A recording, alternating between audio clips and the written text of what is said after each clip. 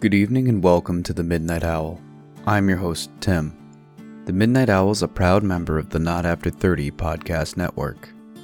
The Midnight Owl is your friend who thinks, what's the worst that could happen? This week's episode is the conclusion to cannabis culture.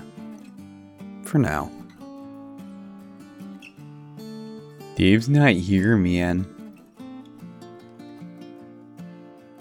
I'm glad the next generation coming up won't know what we went through with all of the shitty dealers we had to run across. There's a caveat to that. There were some good dealers, but they were rare, and you stayed loyal as long as you could. Right now I'm going to describe someone, and I'm curious to know, did you ever have to deal with a version of them as well? They had the giant Scarface poster up on the wall, a flag over the window, Echo sweater, or the Tweety Bird shirt with a gold chain and a mic, alternately a Tasmanian devil, same look, a bong on the table. The lower end ones might have had a mattress on the floor for an impromptu couch. 90% of the time, they were the fucking worst. A buddy of mine and I had this dealer. How we came across this dealer, I will never know, but this dude hated me with a passion. I think it's because I called him out for lying to me about the count and made him get a digital scale out. I might not have a superpower, but I can tell when a half quarter is a gram short from 100 yards away. This guy thought I was stupid. He would break out 4 bags and name them off as if they were different weeds. Always the most popular ones you heard off the TV or cover of High Times. For instance, he would say, Purple Haze, Black Widow, Northern Lights, and White Rhino, each increasing in price. One look at the bags and you could tell it was all the same weed. The hairs were all purple, the crystal on the nugs was all identical. This dealer did not like being told his business though, so he tried giving me shit for showing up too often and forced me to buy bigger bags. I found a new dealer because I couldn't handle this, and my friend went back to him. This is understandable because this dealer had a deep affection for my friend. He would cut him deals or give him a little extra or smoke him up when he was there. This affection was so deep, I think the dealer may have been angling for some kind of romantic involvement between him and his girl. I don't know this for sure, it's just speculation, but there was definitely a weird vibe that I was intruding on their time. Being the good friend that I was, the next time we visited, I decided to stay outside and let Buddy go up and deal with the crazy on his own. I had my cell phone in case anything went wrong. I could jump in as backup.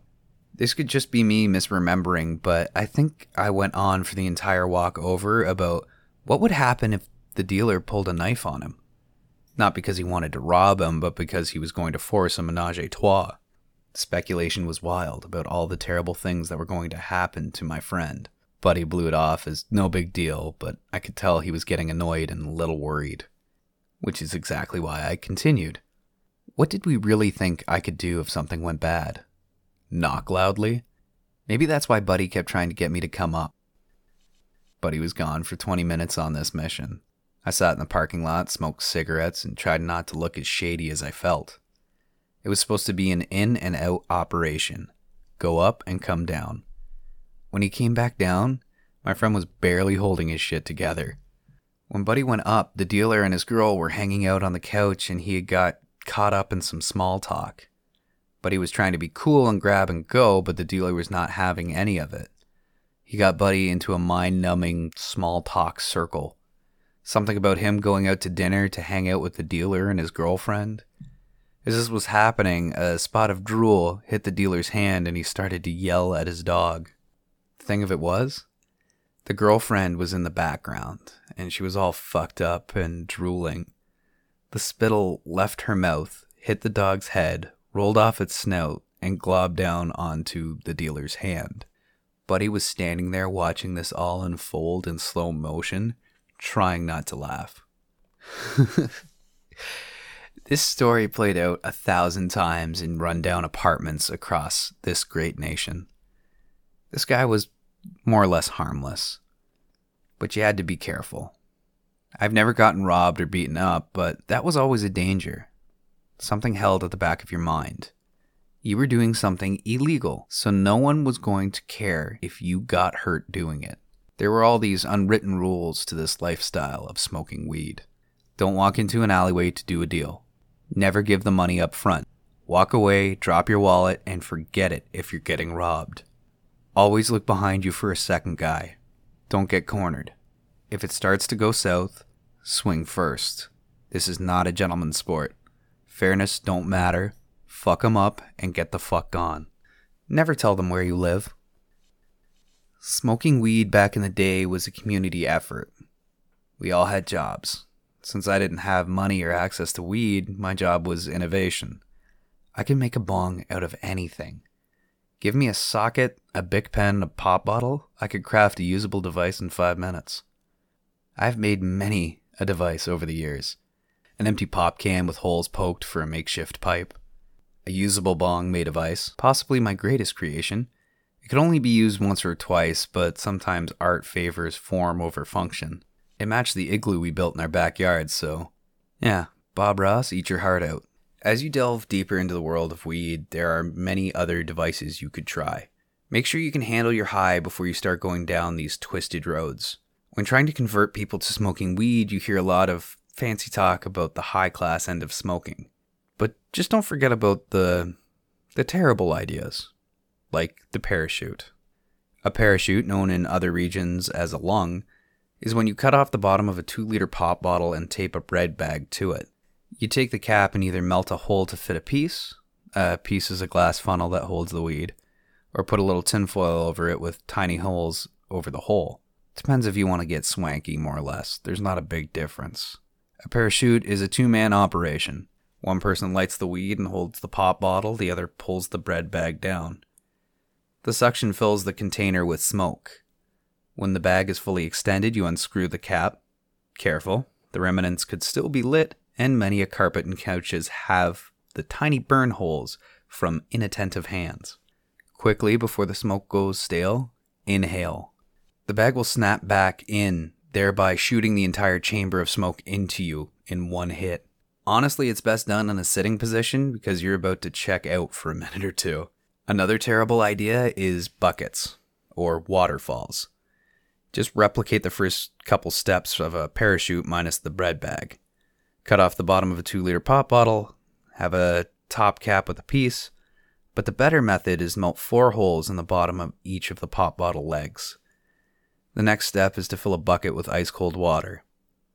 Hey, you're not an animal, so make sure the bucket is new or scrubbed within an inch of its life with soapy water.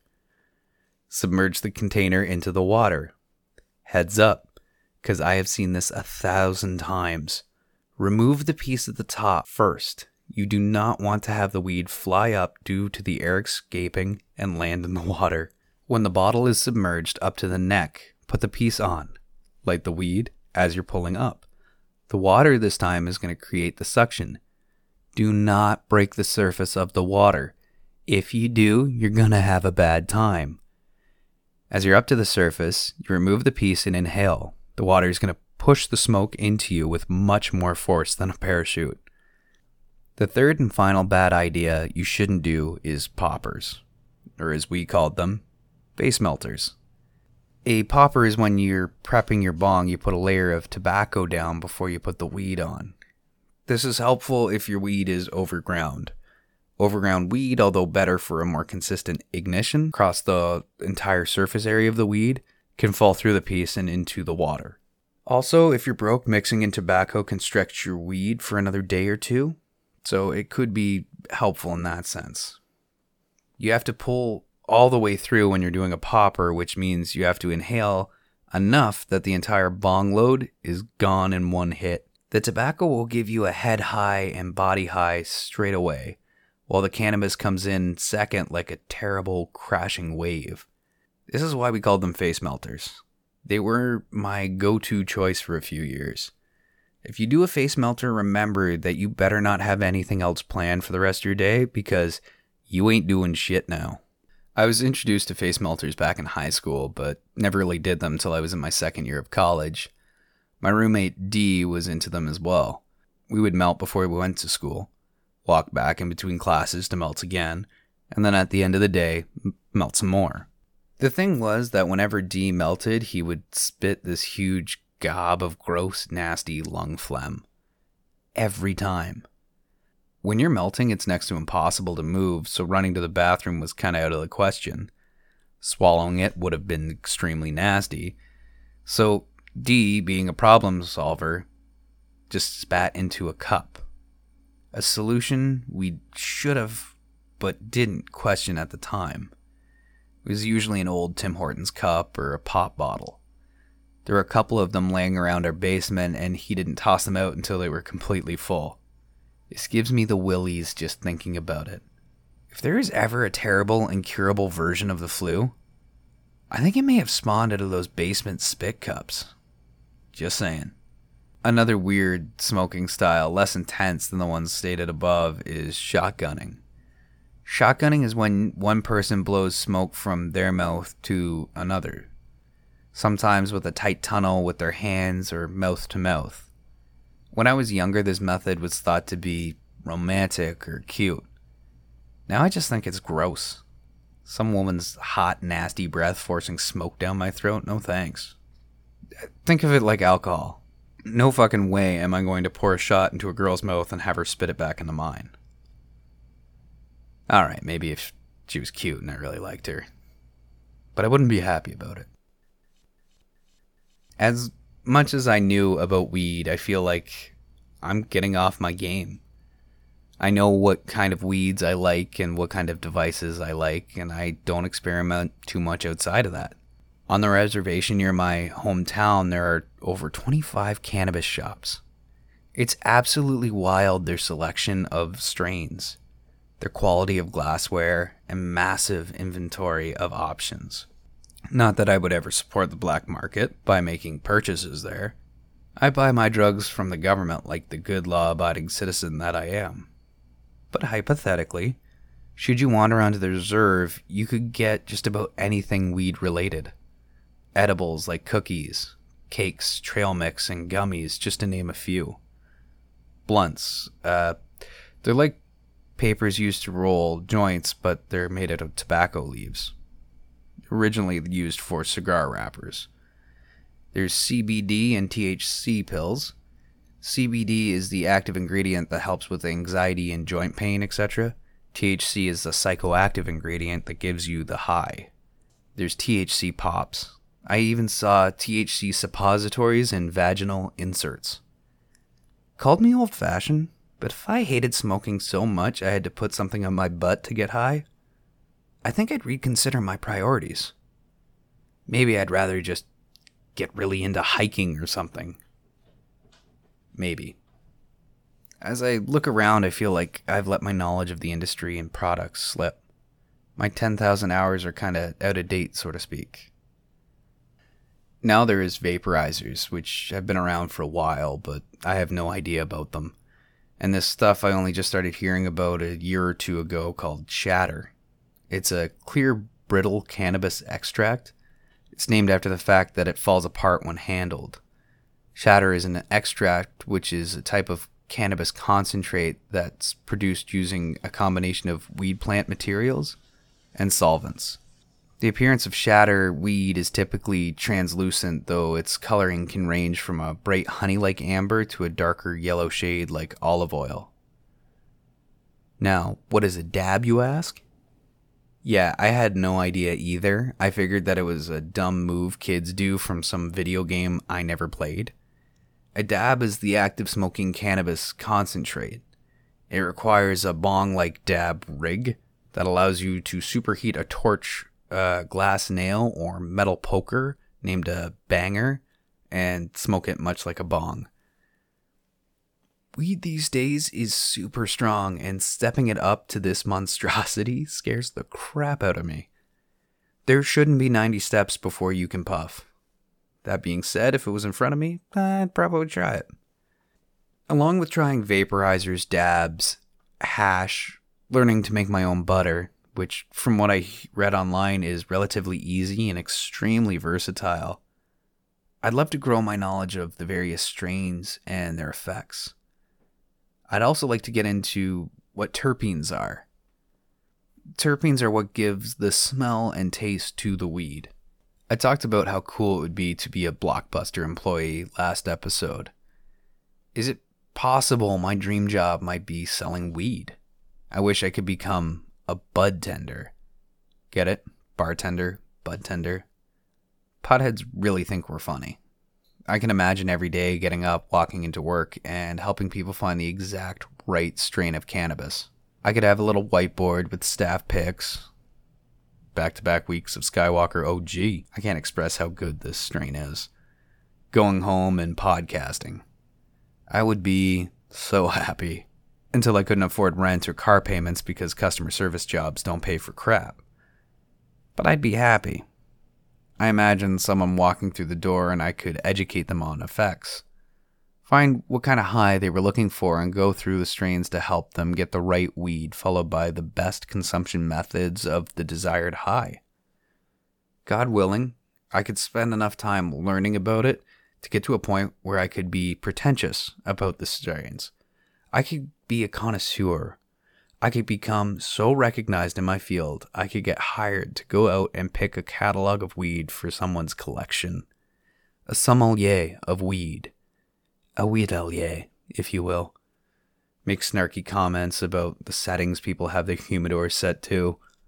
I'm even pictured a few times of what it would sound like if I was in that customer service role as a bud tender. Someone walks in, Well, ma'am, the difference between a sativa strain and an indica is that the sativa gives a cerebral head high, while the indica strains primarily provide a body high. To remember, think about it this way. Indica couch. Sativas are better for energy and keeping going with your day, but be warned, anxiety can be a side effect. To avoid this, I suggest a hybrid strain like Trainwreck, Skywalker OG, or Blue Dream. So, sir, you're looking for a strain to help you sleep at night. Well, you're probably going to want an indica. Could I suggest Granddaddy Purple? Maybe a nice Northern Lights. These will also help with muscle and joint pain. If you need anything stronger, might I suggest a 9-pound hammer? Oh, yes, I'd love to help you.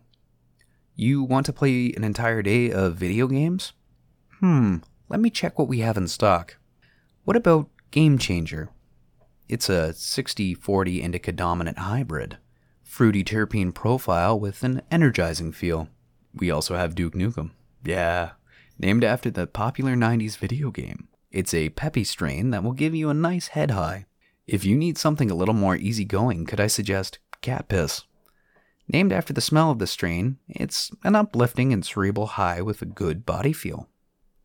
If you need to focus and get some studying done, could I suggest Dutch Hawaiian, Galactic Jack, or Liberty Haze? Depression? Why not try Maui Wowie, Island Sweet Skunk, or Chemdog?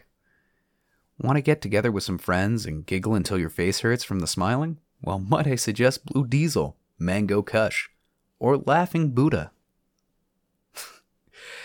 If you go to the Leafly site, you can search for strains or moods you want to reach, and they'll give you strain options. I want to say thank you to Leafly for letting me poach some of your suggestions for this dumb bit. Each strain has a metric showing the terpene profile and a spot where people review, leaving their reactions to the cannabis. Another example of the internet taking jobs out of the hands of real people. I guess that's why I'll never get to be a bud tender. There are many similarities between being a pothead and joining a cult. We have set rituals, maybe there's a specific music or show we put on. There are initiations. Like any good cult, it costs money. A good portion of your time is going from person to person looking for converts. Have you heard the good word about the dank bud, my friend? It will cure your body and mind. The government saw us as criminals until they realized there was enough of us to properly tax. Ha ha ha ha ha. There may be different sects, but you can generally recognize the practitioners based on their appearance, like the hippies in their hemp sweaters. We also have our leadership, all hail Snoop Dogg, long may he reign. We hold our holy time once a day, where we may gather and commune over the sticky icky. The 4th hour, 20th minute of each day. I work for a living, so I rarely get to partake, but that's whatever. I'm devoted, not dogmatic, and once a year at 420, we gather across our nation and certain parts of the world to smoke weed and march on our governmental offices. I wonder how sparse Parliament will be this year. I like to imagine one holdout showing up with a sign saying, "We won," or "Pizza Hut," whatever. We all have our traditional meals, something you kind of have to grow a taste for.